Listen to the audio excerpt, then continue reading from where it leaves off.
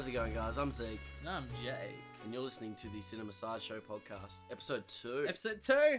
Made it. We made it. Somehow managed to get to the second episode. I know. pretty- We're on time and everything. Yeah, it was We're pretty. up. We're up early. We got our coffees. We do. We have a coffee. It's great. I got a Macca's coffee because that's all that's open today. Yeah. Oh, yeah. This And- is the public holiday for This is the public holiday special Following- edition episode. following Australia Day. Yeah, we're still working. Yeah, we're still- we're still up and about. Yeah. Nah. Yeah. This Well, has been a long week, hasn't it? God, it has. It feels like forever ago we did the first episode. Yeah, that was only a week ago. Yeah. Which is crazy, but And we got it on Spotify. we did. We did. didn't This- even we didn't even know that when we were recording, did we? Or No. you I still had an probably idea, Knew, you probably but knew that we were Now going we're to on, go for it. we're on Spotify, as you're probably Yeah. listening. Most likely, this podcast on Spotify.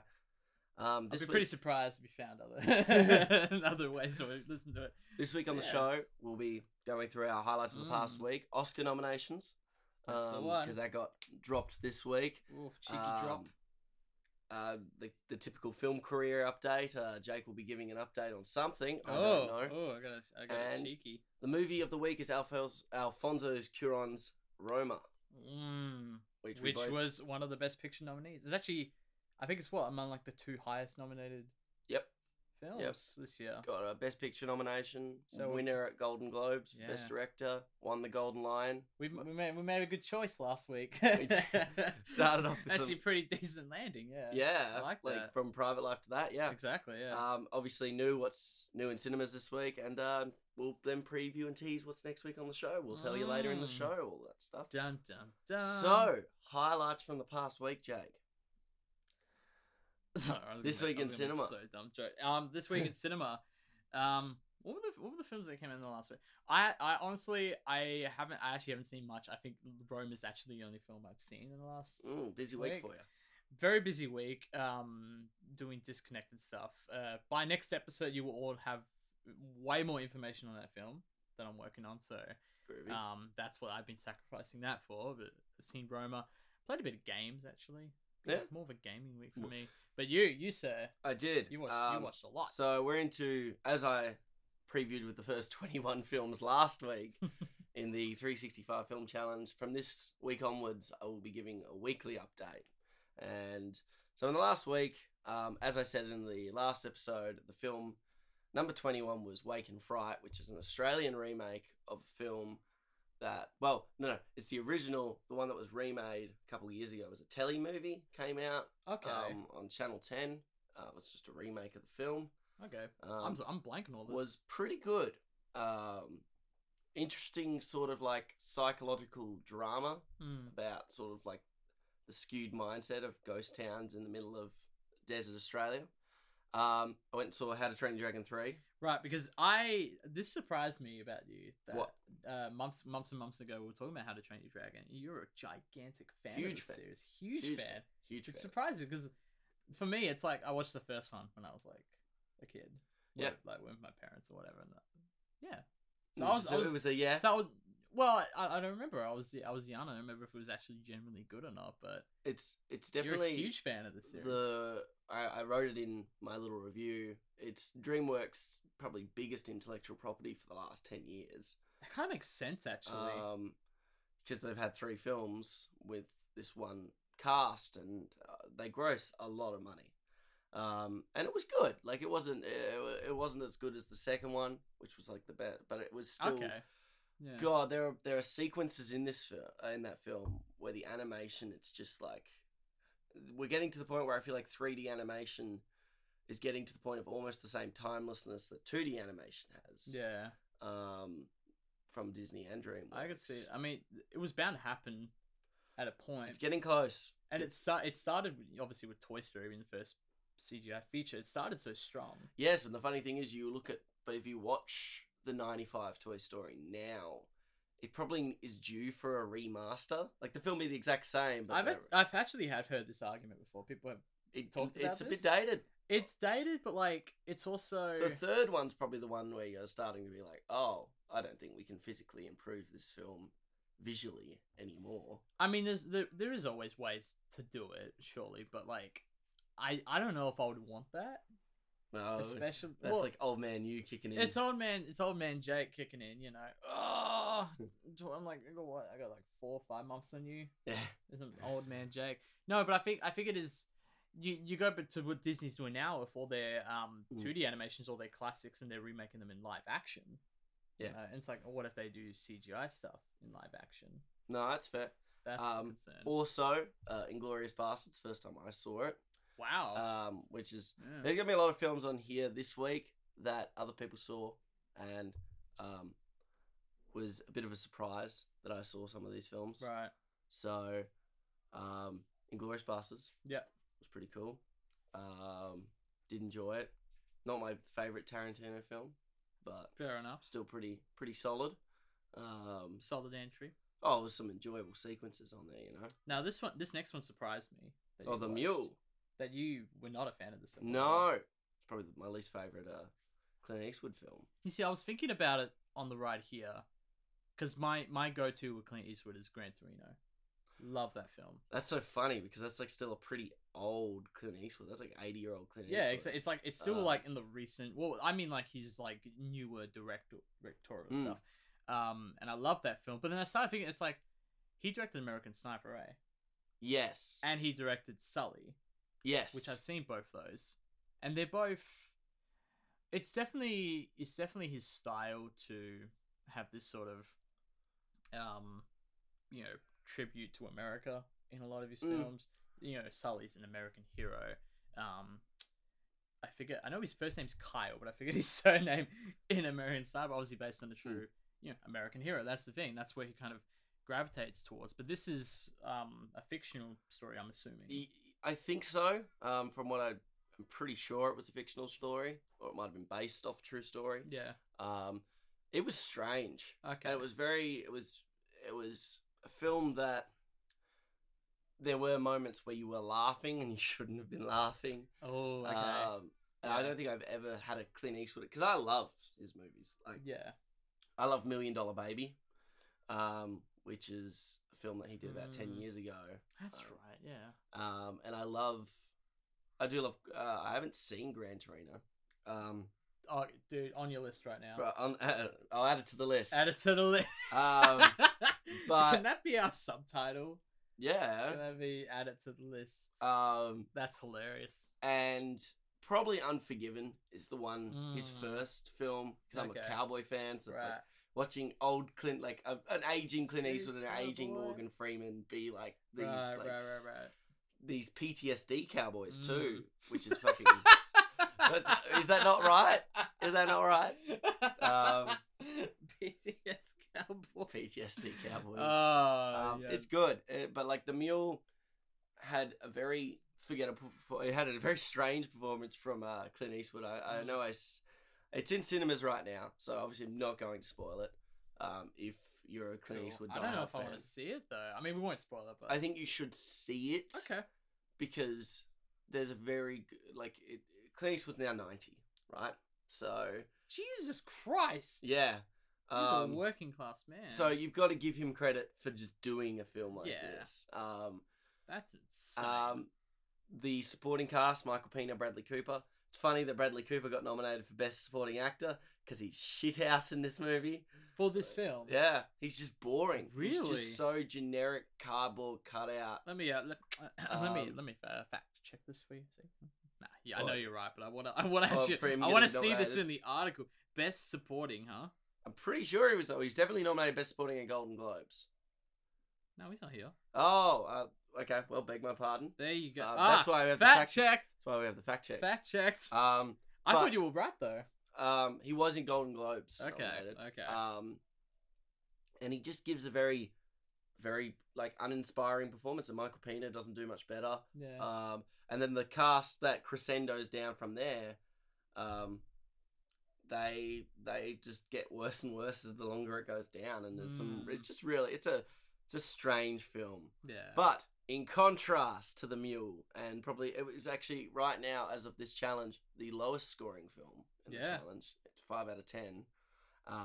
Arrival, in which I think that's probably one of the best sci-fis of the last decade. Damn. maybe even the 21st century. Right there, bomb dropped. So, but that's not surprising because so many people love it. It's honestly, it's because I mean we know I'm a bit of a sucker for music and film, and I think Denis Villeneuve has obviously taken an immense time with some beautiful string numbers and that, especially the opening and closing of the film. That final 10 minutes of the film, your jaw is like at the floor. Because, like, all these things are hitting you at once. Yeah. And honestly, it's like, I wasn't a huge fan of Amy Adams before this. And this film sold me on it. I love Jeremy Renner. I think he's great. You said the same thing about Emma Stone when we watched The Favourite. Favourite, yeah. I've had a lot of You're coming around and all these actresses, man.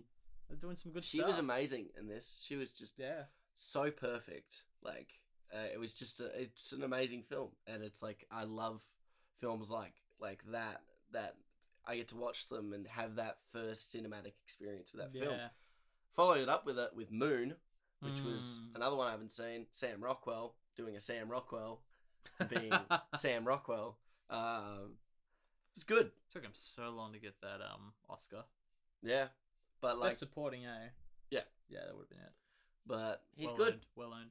He's good. It's a good film. Another great sci-fi film, much more smaller, but does the job and is entertaining, and he's great in it. Awesome. Black Mirror Bandersnatch. Now this I watched. This is your recommendation? I watched like immediately. It was my recommendation. I still recommend it to everyone because it is such a interesting leap in film, and I always said this, that Netflix was the perfect kind of outlet to try this experiment, and Black Mirror is the perfect IP, if you will, absolutely, to do this because it just fits so well. But having said that, what do you think? Okay, so I do. You have to give points to any sort of innovative cinema. Yeah. David Slade, who apparently has done not like he did Eclipse. Apparently, he did the Twilight Eclipse movie, and that's literally the biggest thing I could see him doing. I don't remember anything about that. I've read and watched. I don't even know which one that is. What's that? Is that the third? That would be the third one. Okay. That's the. I don't remember anything. It's the one. I know the first one's the first one. The second one's when. Here we go. We're talking about Twilight. When Edward leaves and Jacob gets a haircut and turns into a dog. And then the third one, something happens, and the fourth one, a baby is born, and then the 4.5... It's a CGI baby, right? CGI baby. Jack was sending us Snapchats of that the other day. Somebody got it on. And then the last one's where it's just a giant fake fight for 30 minutes. Ah, well, anyway, it was an interesting... I'm just going to get away from Twilight as quick as possible. Yeah. You can't say it wasn't an interesting experience. I personally don't know if I'll be returning to a film like this. Okay. Because I don't think it's a film. So it's not a passive experience watching it. Yeah, okay. So it feels like a live action game. Yeah. Which obviously plays into its narrative too. But when you're sitting there and, you're watching it on Netflix, and I watched it on Xbox One, and the controller starts vibrating, Actually, yeah, I did too, because me and Nat watched it together, and we were had the Xbox controller in between us, because you actually can't watch it on smart TVs. Really? Yeah, my mum tried to watch it on the TV, because we always have Netflix pre-installed, and it wouldn't let her. That's it. So you have to play it on like a laptop or a console or something. So it's kind of forcing you out of the movie, in a way, and also because there's so many. The whole idea is with these games, at least in the last couple of years, which have really become huge, the Telltale sort of style games. Yeah. Well, except for the fact Telltale went bankrupt. Yes. But beforehand, they were a big deal. They were a pretty big deal. Well, I've been playing the Batman Telltales lately. The last week. Well, the narratives are great. But exactly, but they branch off, but they also kind of keep a central theme. Yeah. Whereas this film, it takes a crazy fucking turn in the last 15 minutes. Does it though? Well, it depends what ending you get. Well, that's it, isn't it? It's all it doesn't fit. At the bottom line is I don't find myself immersed in the film. Okay. Film is about immersion in the sense of when you watch a film, it's supposed to be an experience in which you're taken on a journey, and you don't really. Sounds like something we're going to be talking about later today. Yeah. But you're supposed to be taken on this journey, and Bandersnatch puts you in the journey. Well, it puts you in the journey, but it also takes you out of said journey, because Okay, the main okay. character, you know, he's just basically your pawn, and it obviously plays into the plot of the Yeah. film. Quite literally, yeah. But it also doesn't make him relatable, because obviously choices you do aren't things that you would normally do. It like choosing a cereal, for instance, and it was like things like that. I mean, that was like a fun little obviously like a way to introduce audiences Or choosing into music. doing it by choosing music, choosing like seemingly like in important stuff. I don't know, because I feel like what you're saying is the meta narrative that's going on hurts the film. I think it does. I feel like it doesn't. I feel like that actually helps me. Not that it was otherwise going to be like, oh, I don't think this works. It's more, I feel like the meta narrative helped me really, I don't know, get into it, in the sense that you have this new medium of film, very different from what audiences are used to, and there's going to be a fair selection of people who don't know what it is, and they're going to go into it very unaware. And like we're aware of it because we do play games. Yeah. And they don't even use games as an example. They use books. They use adventure books. We turn to random pages essentially, as the gateway for that kind of audience. So from the perspective of that audience, I can understand how those minor choices at the start kind of ease them into the experience, and that the meta narrative, because there's a point in the meta narrative, and it depends. I think we should just mention some spoiler endings.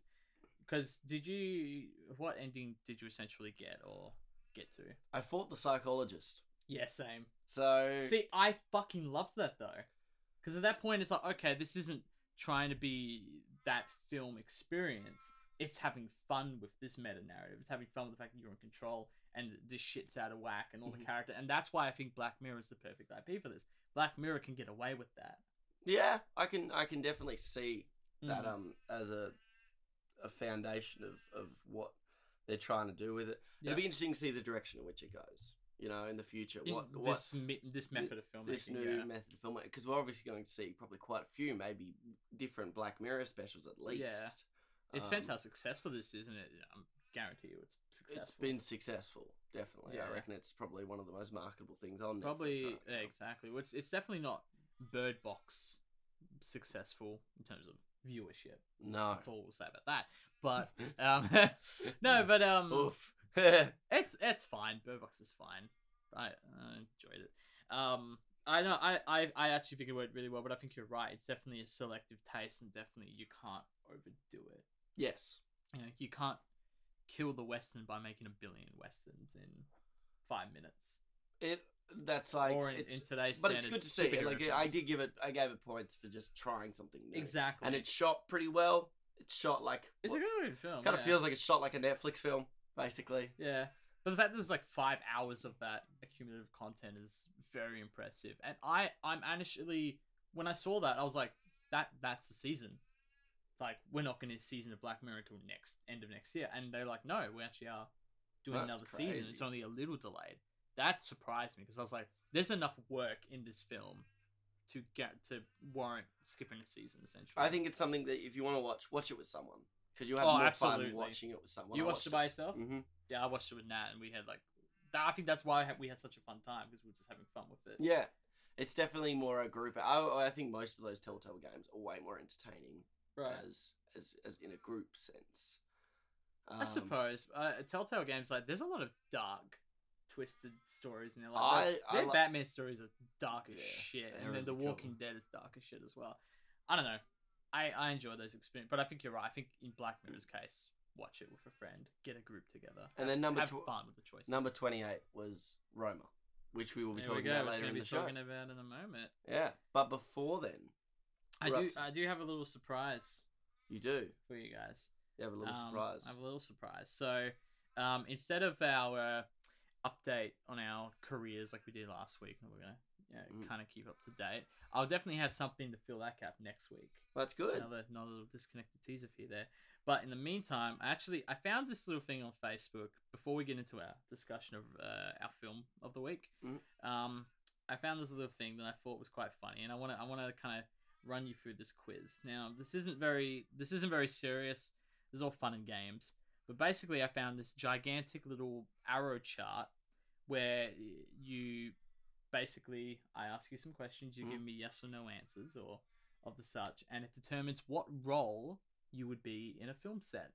Okay. So I'm not gonna. That's what you're dealing with here. Right. So I'm not gonna take this because I've already kind of looked at this in depth. Basically, I'm gonna ask you questions based on this little quiz graph thing that I've got here. Right. And Episode 2, and we're having quizzes already. we're having quizzes. We're having little fun quizzes. I'm not gonna take this, but Zeke, I'm gonna get you to take this. Okay. Um. I'm cool with that. Yeah. So... Can't wait until I'm a sandwich maker. It's quite extensive, but let's have fun. I feel like I've looked at it. I feel like I know some of the answers you're going to give, and it's going to pigeonhole you really quickly. So we're gonna have. I think we're gonna get a bit creative at some point with it, but let's jump in. So, hello Zeke. Hi Jake. How are you today? I'm good. I have a few questions for you. You have a few questions for me? Yeah, I feel like we're like a new part of the podcast. Do you appreciate money above all else?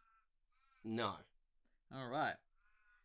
Can you get excited about someone else's idea? You have 3 answers. Not really. Sure, but I'll make it mine, and I can fake it. Well, that's a bit of a steep one. Okay, wait. So, do you get excited about other people's ideas? Yes. So, yes, as in yes, but I have to make it mine. No, and I can fake it.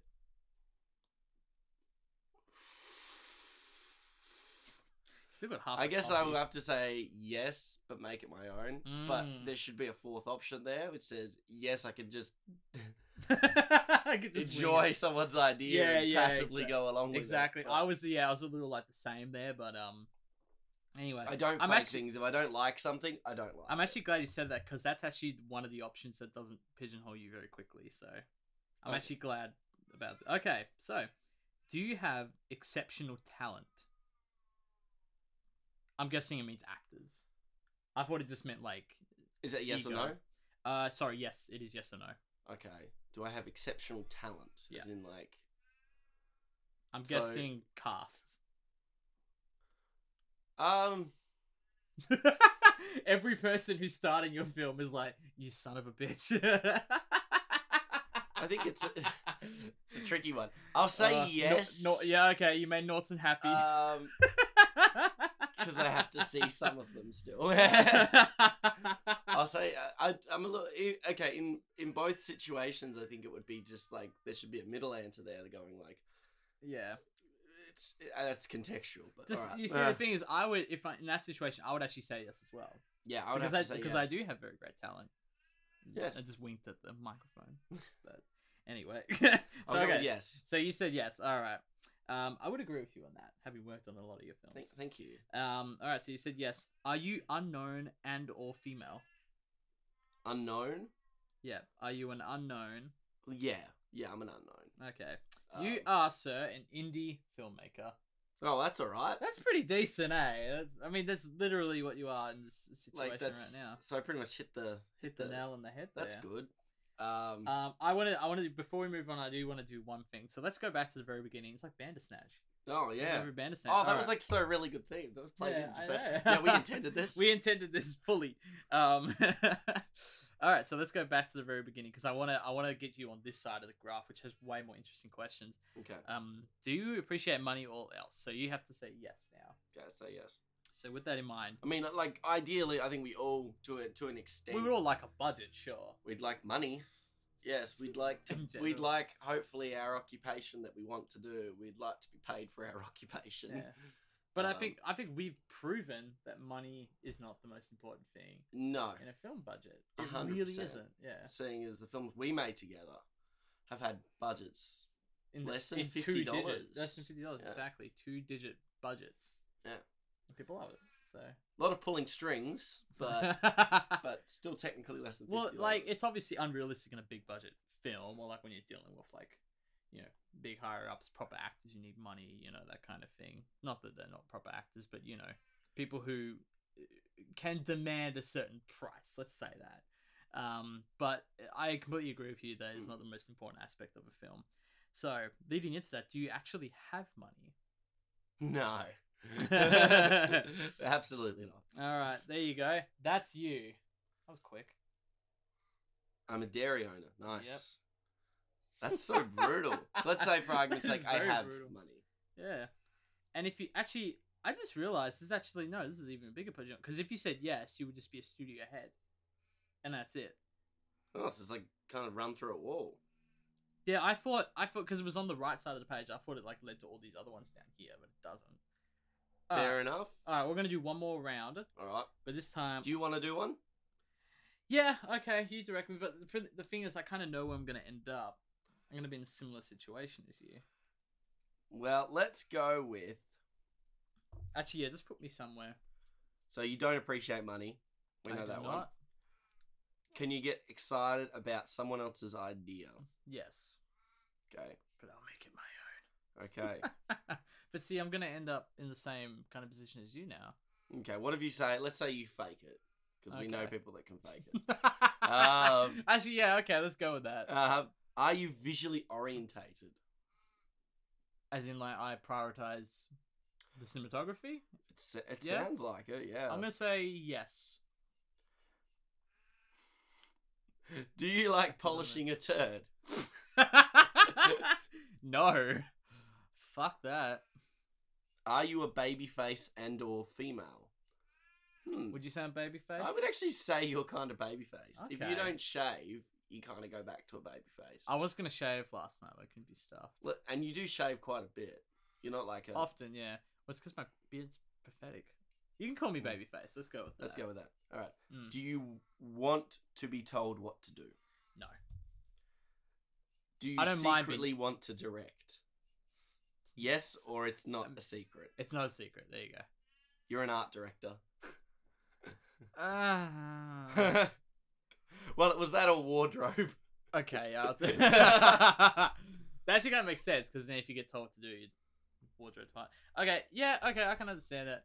I'm definitely between the big seven, in terms of writing, directing, editing, cinematography, producing, production design, and what's the one I'm missing? There's another big one I'm missing.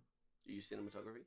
Yeah, so cinematography, Producing, directing, editing, writing, screenwriter, editing, sound. That's it. Between all of those, production design is definitely or art design is definitely my least experienced, least preferred. Yeah. Like, I've written, I've directed, I've shot, I've produced, I've done sound and home again. Yes. Maybe it's the next one on the Jake D. No, list. that's true. We do have a shoot on it soon. Yeah, exactly. That's a good point, actually. Okay, that was fun. That was fun. Now Now we'll move to our movie of the week, which is Roma. 2018, Netflix. 2018. Currently on Netflix and directed by Alfonso Cuarón. I'm so sorry. I'll be getting a lot of these names wrong in the second half of the show. Buenas noches, Claire. Buenas noches, Sophie.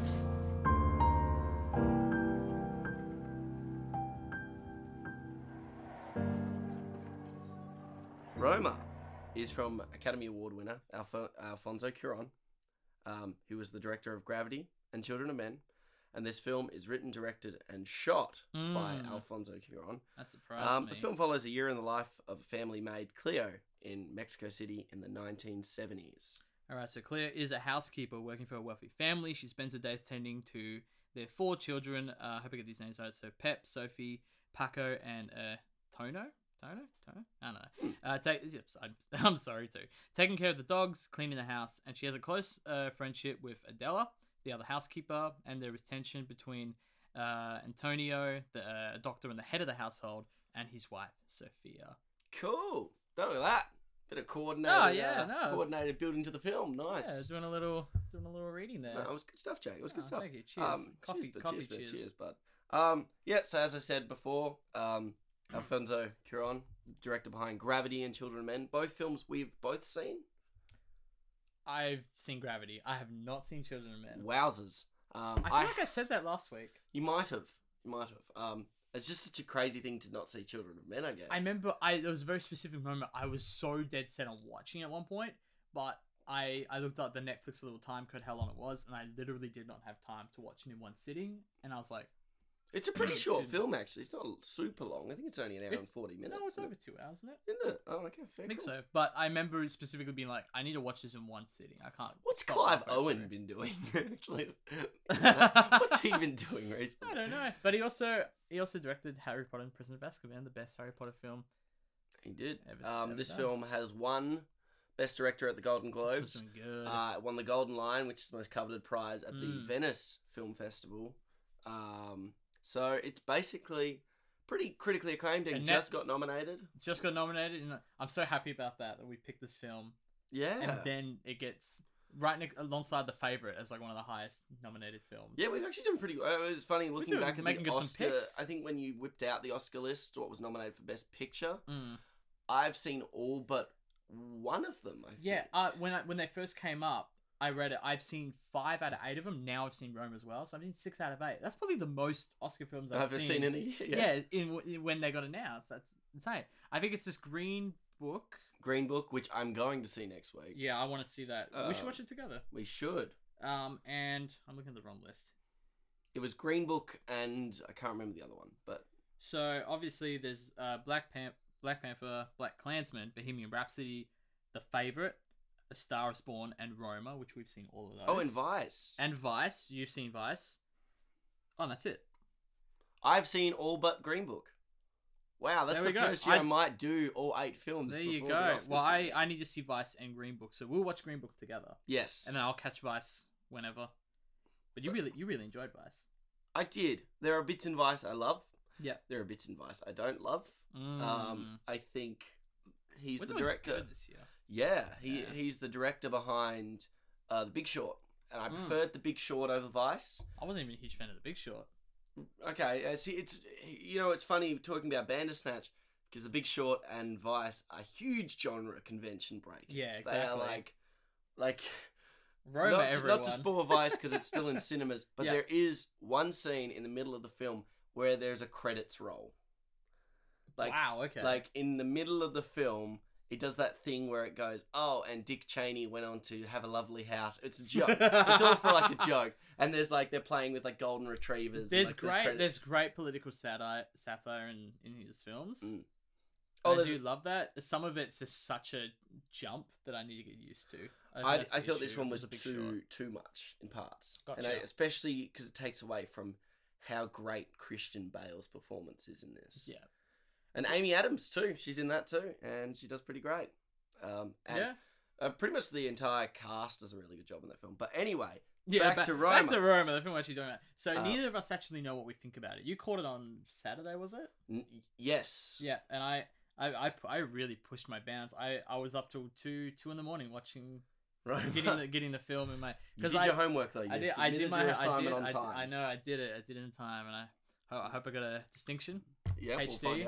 We'll find out. We'll find out. What's it about again? Let's start with first impressions. You've got one sentence. Did you like Roma, and why? Okay.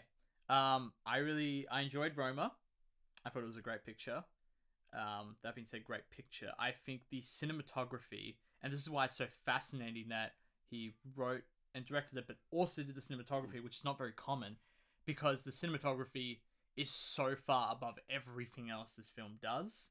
Yes. To the point where if it wasn't for that cinematography, this would be a decent film at best. And I think every single scene, and I love the segment that we have at the end, our favourite highlight scenes. The highlight scene. Every single scene I thought about being our highlight reel is to do with the cinematography. Yes. And I think not to dismay any of the other aspects of this film, but I think the cinematography is just so far ahead of what everything else is doing, and that deserves Best Cinematography Oscar. And I'll be fine if it doesn't win anything else. Okay. But I enjoyed the film. So I also enjoyed the film. I also agree the cinematography is holy camole. Sometimes there are some. Oh, it's incredible. But I do think the performance by, and you're not gonna believe this. I'm so sorry for these names. Yeah, I know. We're gonna struggle here. Yalitza us white boys. Aparicio, the Cleo. Yep. That's her first ever film. Yeah, I saw that this morning. Netflix pushing this film hard, and they wrote a little article about her. And yeah, she was a school teacher.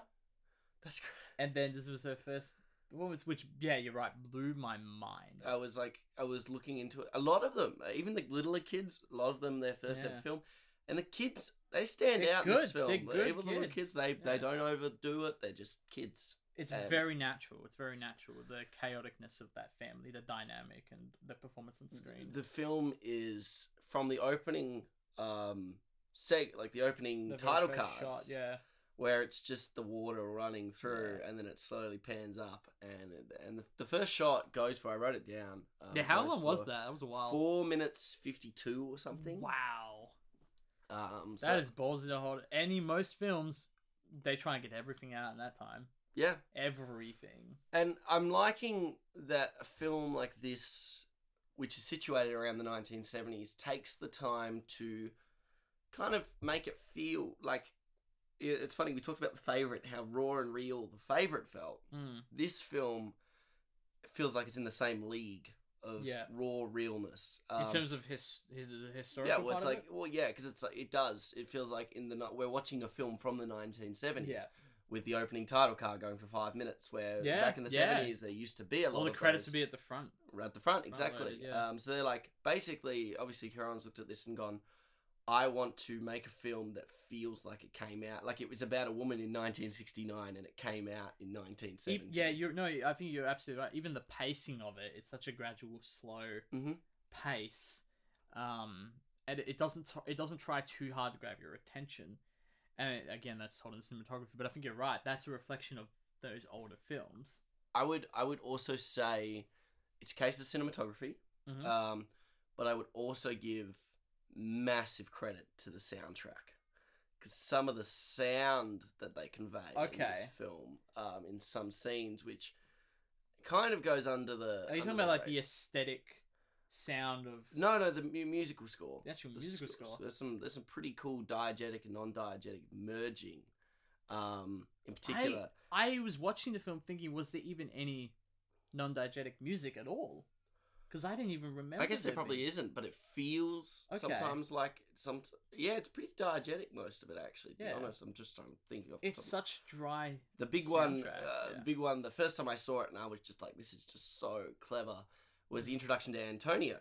Yes, that scene. Holy shit! I can't talk enough about that scene. The classical. The car coming in. They're obviously, as we've said before, there'll be spoilers, but this film, it's not a twisty film. It's not a very twisty, plot-heavy film. I remember going to sit down. I actually watched this with my mum as well, which was great because, obviously she has a lot to say. I mean, she can speak Portuguese, so a lot of the kind of language and kind of so even though it's in Mexico, mum could relate to a lot of kind of the family dynamics in a Portuguese household. Yes. And especially the stories that her mum would have told her about like 1920s, 1930s Portugal, and how similar and accurate a lot of that stuff was. Absolutely. I forgot what I was going with that. Well, you What just were thought it was talking about? it has like a degree of relatability. It's definitely a huge degree But of it doesn't- relatability, but I was going from the fact that I didn't want to know anything going into it.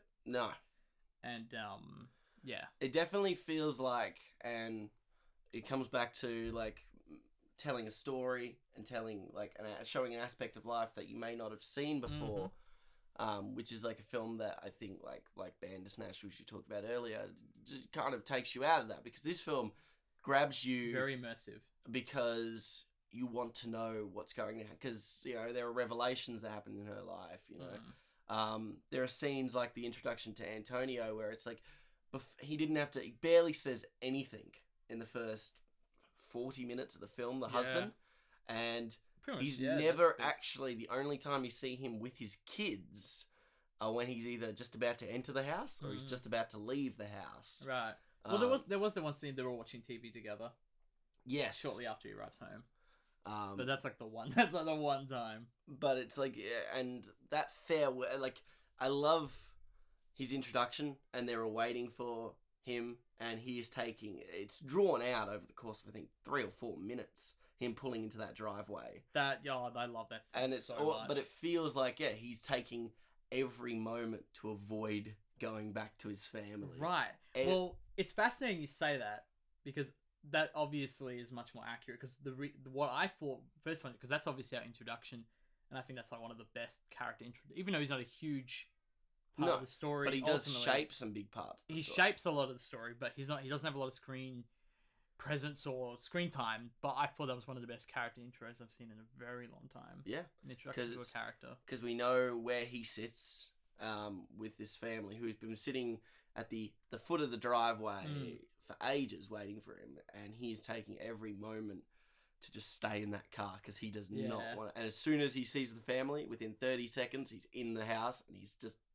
shut it. He's like, "Hi, how's it going? I'll see you later." And it's funny because like I was tricked by that scene, because what I took away from that scene was that it took me a little while to wrap together like which characters who, because I had no clue going into it. So I was like, okay, so this is clearly the housekeeper. This is this family. This is Sophia, the mother. This is the kids.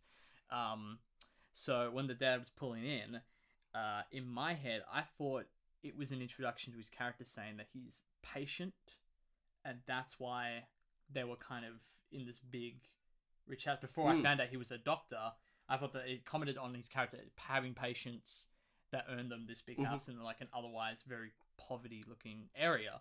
Yeah, and I think you were way more on the money with what ended up being the case, because he just leaves immediately. But I remember that's how it tricked me, that scene. And in contrast, about 10-15 minutes later, his farewell between him and the character of Sophia, and how she just jumps on him basically as he's getting in the car. Yeah, that's right. And there's no words being expressed, but you know exactly what's going on here. She is like slowly falling apart. Yeah. She lives with her mum, who like the grandma. That's right. Yeah. And they have like, the best part is a lot of Sophia's story, because the complete focus is on Cleo. Yeah. Like she is completely it's Cleo's story and her point of view. But it's also the people around her, and there's amazing bits that Cuarón's done with his cinematography, that Sophia will go and talk to Mario, who's Antonio's like he's the doctor's in the hospital when Cleo goes to get checked up. Yep. And she's talking about, you need to talk to Antonio, he's neglecting us. But it's like off to the right hand side, and we're following Cleo. Yeah. But that's happening over there. There's so this not even environmental storytelling, but like there's all this storytelling going around. Yeah. With these other characters. I mean, it's totally from Cleo's perspective, yet we're getting this story. And it makes sense because she's a housekeeper. Yeah. So she's attending to all these people. Mm-hmm. So it makes sense. Yeah. It's clever. It's like well thought out. Like the bit at New Year's Eve when she goes and at this point Cleo's found out that she's pregnant. Yeah. Not a big spoiler. It's kind really of a big spoiler, yeah. Sort of the center point of the year of basically what her year is cultivating towards. But she's pregnant, and she goes down and hangs out with all of the other maids and groundskeepers at New Year's Eve, and it's amazing. It's just so clever. Like little things like when she was doing the toast with one of her old friends, and the person knocks the drink out of their hand just as she's about to drink it, and then it just shows a shot of the broken glass, almost like we have this foreboding sense of the dread that the next year is going to bring. Is it all going to fall apart or something? It's a very clever film, especially as she's going back to the main house, she then catches Sophia, and one of the guys is trying to seduce her. That's right. And I love that scene because it would have been the easy way to go, oh, well, now she's going to have an affair. But Sophia's character immediately goes, no, that's a bad no. Yeah. Like, and that's sort of there is like when we find it, like it feels more real sometimes, because it's like she loves her husband, but she misses her husband, and she's kind of falling apart without her husband, and she feels neglected and vulnerable, but she's not at the point where she's like, oh, I'm going to throw away because I have 4 kids. And well, that's the thing, because I think she's so established quite early on that she's this, very strong character who's going to stick to what she's been doing all these years, which is like she's still devoted to her husband, she's still devoted to her kids. She's going to have these moments of lashing out and anger, and she's going to accidentally slap one of her kids at some point and that kind of stuff. But you're right, it's these things you see she has this opportunity for an affair and she immediately puts it down. I think these things do show that it's a respectable trait. Yeah. But it feels more like he's, like I said, he's taken this camera, and it almost feels like we're just seeing this aspect of this person's life and the people around them. Yeah. And things don't happen for drama's sake. Oh, absolutely. They It's just- so on a grounded level. Yeah. And everything feels so naturally done. One of the scenes where I first felt this groundedness in that sort of like, you're pretty much just seeing Cleo's life for a year, and it's that scene when she goes on the date with God, I can't remember his name. I wrote it down. Furman. Oh, Furman. it is Furman. That's it. And- Yeah. And he goes and grabs the shower pole, and he's completely naked. Yeah, that's And- what I was gonna name. I was gonna name him like Dick Dancer or something like that. Yeah, and he does sort of like the karate, which then plays later into the film. That's how yeah. But it's a funny thing because although it seems a bit quirky and weird, when you're sexually active with someone and you're both just hanging out. That's what she has. That's her romantic life right there. Yeah. There's this guy who is a little bit intense, but then he also, the scene that starts off quite funny goes into quite a turn when he starts to talk about his drug abuse and how karate has saved his life. Yeah.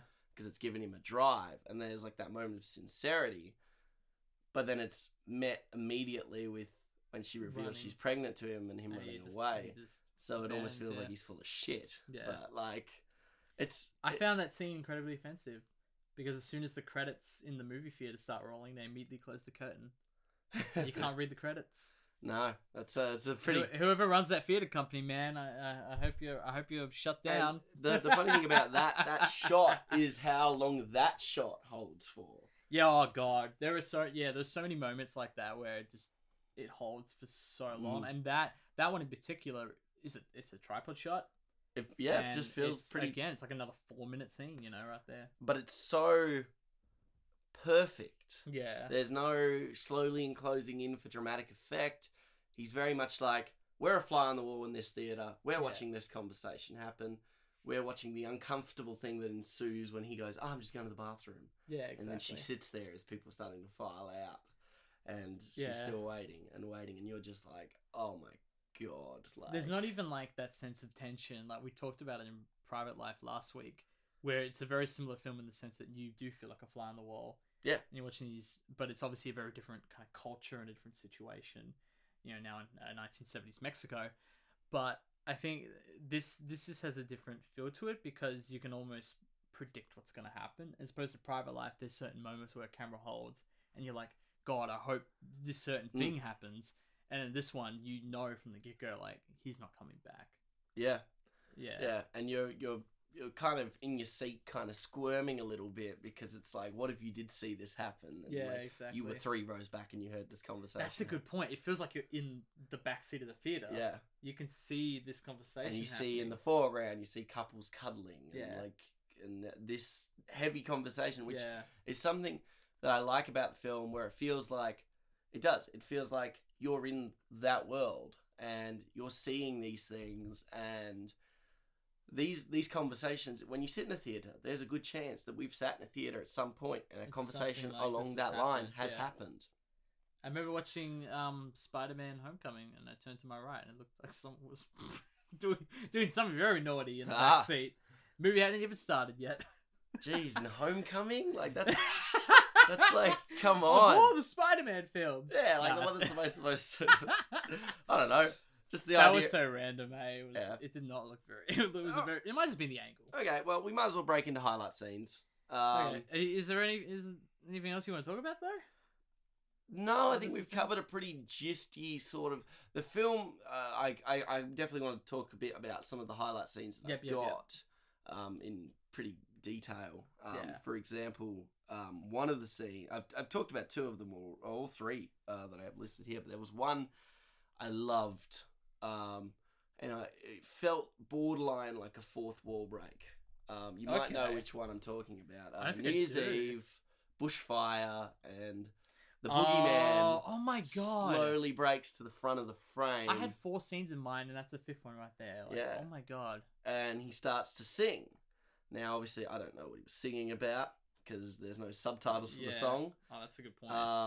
But it almost feels very 4th wall break. because he's like looking slightly away from the camera. He's looking at the fire, and he's kind of just singing, and he's obviously quite inebriated, so he's kind of not really got the gist of what's going on. But it felt very much like the year was the year to come for our main characters, like especially Cleo and obviously the family. It's unknown, and to start the year off with a disaster basically is almost like this real scary. That entire New Year's Eve sequence at night definitely felt like, oh, I hope the next half of this film isn't going to like sucker punch me a couple of times. You see, I'm glad you mentioned it because that's such a great scene. I didn't get that vibe at all in terms of breaking the fourth wall. Okay. But I think because it felt it's incredibly immersive film. Yeah. Which I really appreciate. Gorgeous film. That entire shot is just beautiful.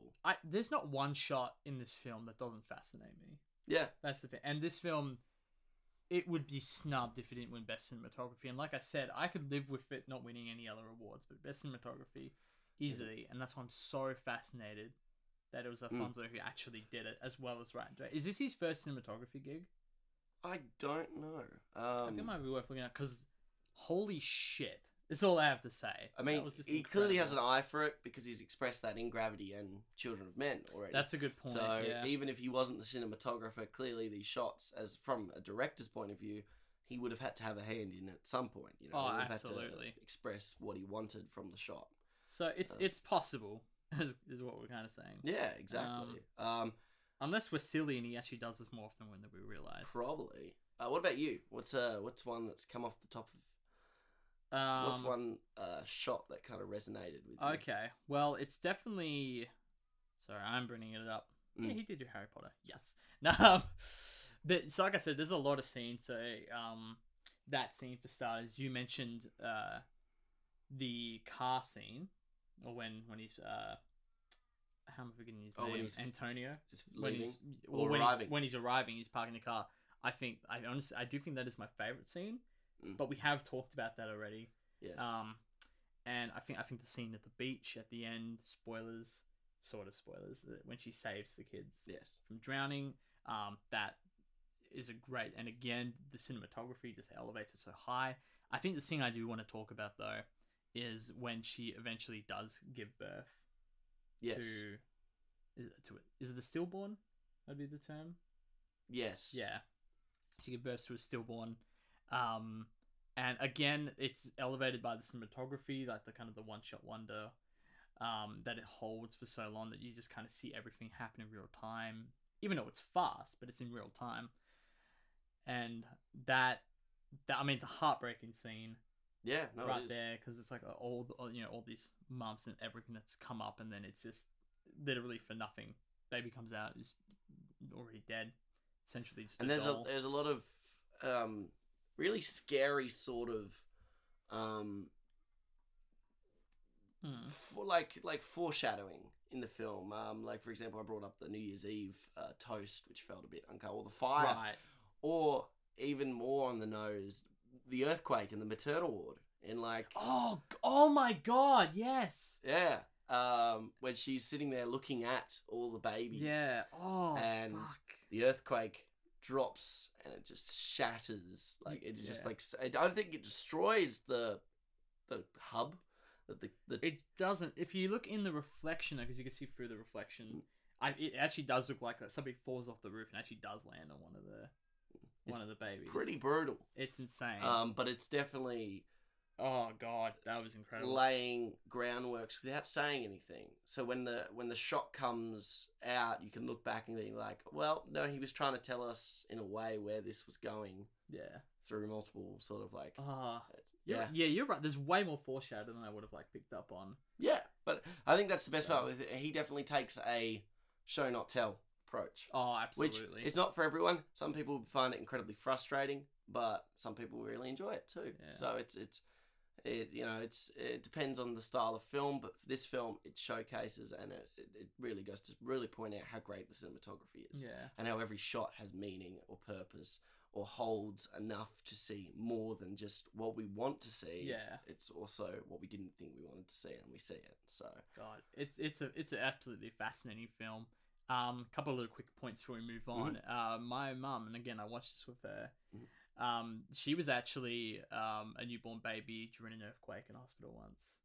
Wow. If I recall correctly. That's gonna have like a bit of a interesting. Imagine what seeing that scene would have been like. I believe she was in much safer hands at that point. Yeah. Although that would have technically been before the 70s, so there you go. It was also in Western Australia, not in Mexico.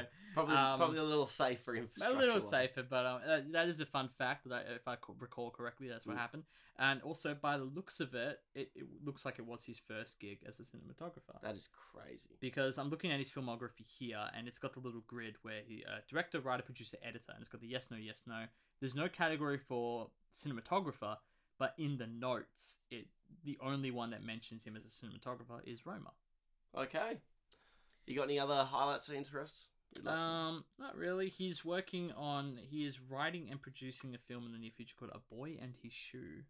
Ooh. Which is a great title. I love that title. That's an intriguing title. Yeah. He's a busy boy. Look at this. He directs, writes, produces, and edits. So he doesn't sleep. Of his film. he doesn't sleep.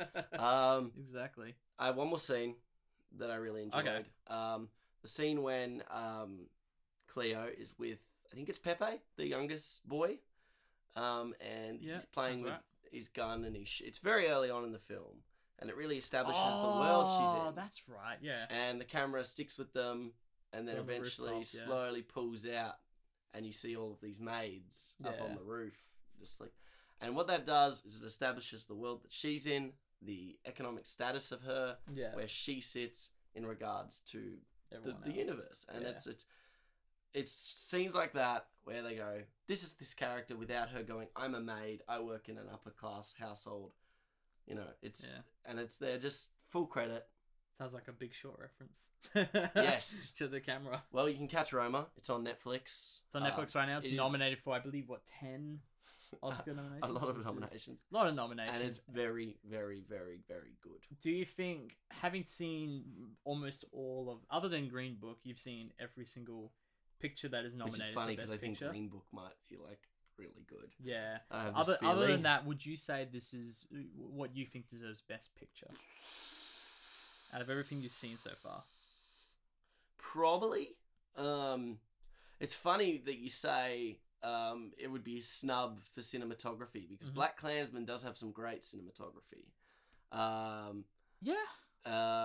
don't think it has. I don't think we'll be seeing Bohemian Rhapsody winning anything. But you're talking about what you think actually would win. What do you think deserves to win, though?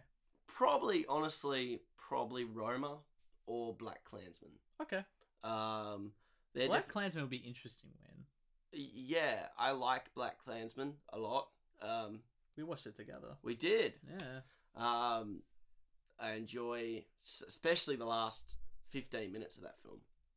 I really enjoy that sucker punch of an ending. It's brutal, but it's so clever. Never seen a theater that quiet. Yeah, that uncomfortable. In too. Credits, yeah, they're like, we don't even live in America, and they're like, oh, yeah. Like, what have we done? Because it's the world we live in. This film is brilliant, and the fact it's on Netflix is almost like a robbery in a way, because it would have been an amazing cinematic experience. That's a good point, actually. That would have been fantastic in a theater. But at the same time, I think Netflix, they're pushing so hard for this to be like their film. They want to be recognized by the Academy so badly. Yeah. And honestly, if this is the film they're going to do it with, fair game. Yeah. Fair game. Big thing is, it's I reckon it's a must watch. It's not difficult to watch, even with most of it 99%. It's not in English, that's right. It isn't in English. Yeah. But you don't notice it. And I think I'm surprised they made the subtitles work, because there's a lot of overlapping dialogue. It's also not centered. A lot of the right, okay. The subtitles. That's kind of actually flow with the image a little bit sometimes. Yeah. Like they'll put a subtitle on the bottom right or the bottom left. Or... I mean, they kind of have to with the way it's shot. Like, it's so elegantly shot. But it's a consideration. They want to complement it. Oh, exactly. It's which I love.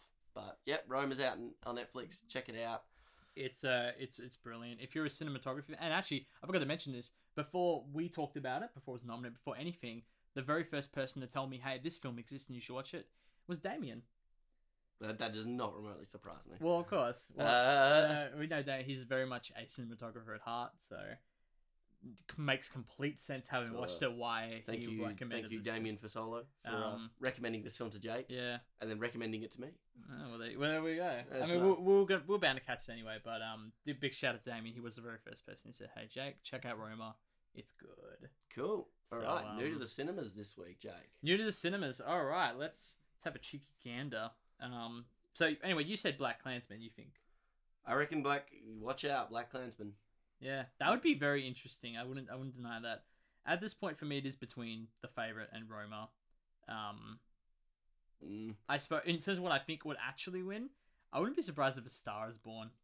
To be honest, I'm not going to be happy if that. I know, but I feel like that's what's going to be. Anyway, new in cinemas this week. All right, so what do we got? So we got BTS World Tour, Love Yourself, in, what is that? Seoul. Yeah. Seoul. They should just get rid of the E then. South Korea. I'm such an asshole. We got Dragon Ball Super Broly. Some people are really keen for that. Some people are really keen for that. My phone's blowing up. It's the best thing I've ever seen. Free Solo.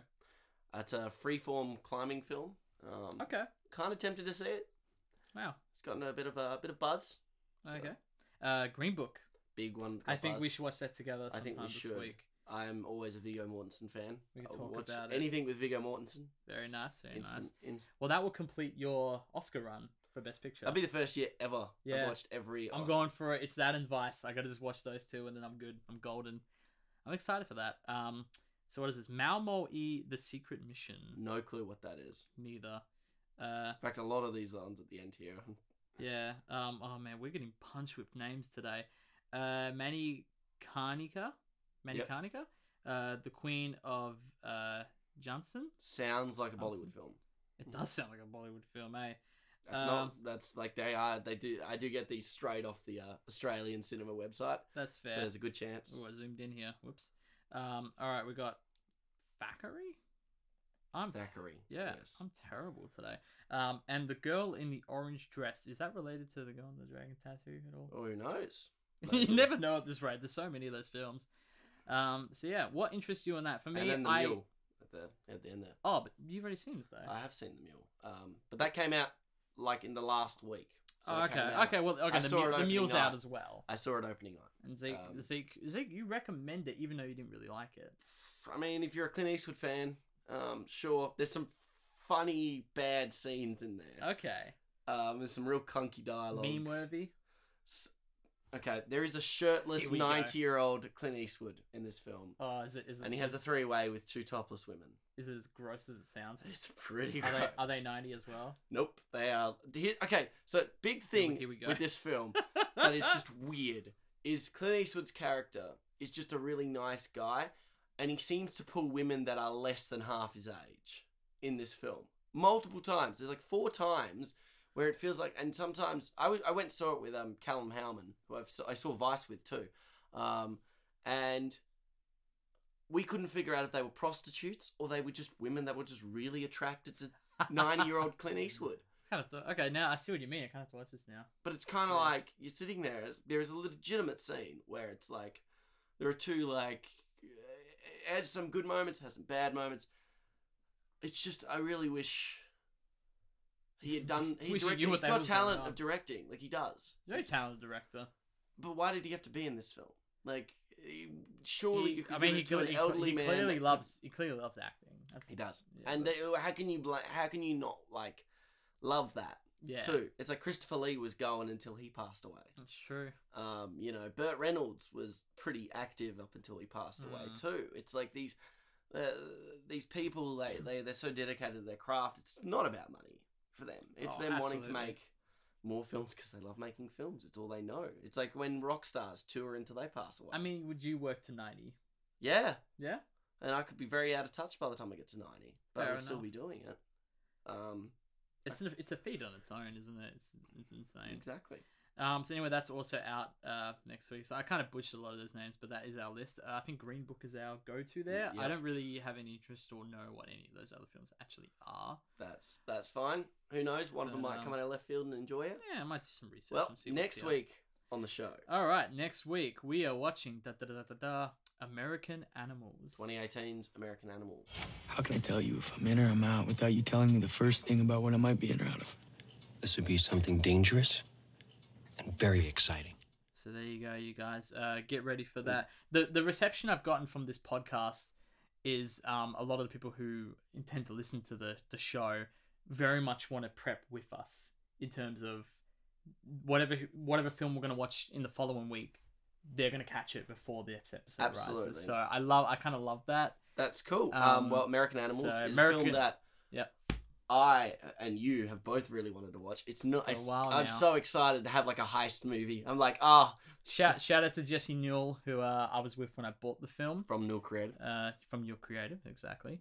Might have some more info with him as well. Bit of a log line for it. It's 4 young men mistake their lives for a movie and attempt one of the most audacious heists in US history. The film was written and directed by Bart Layton. He is a first-time theatrical filmmaker with this film. Okay. He has been doing docos the whole time. He was the doco behind the award-winning documentary The Imposter. That's recent too. That was about 8 years ago. It says 2018 on your little list here. Oh, I think it was meant to be 2012. Maybe it was 2018. Okay. I thought it was 2012. We don't know anything. But I've seen the first 15 minutes of that documentary, and it's a pretty cool opening. Okay. The Imposter. That's cool. So I'm very, it's nice when someone who's a documentary maker tries the theatrical. Yeah. When someone you got to dabble in everything, eh? Absolutely. So, I was Zeke Morgan-Hind. I was Jake Agrela, I hope. This was the Cinema Sideshow podcast, and we'll catch you next week with American Animals. Bada bing, bada boom.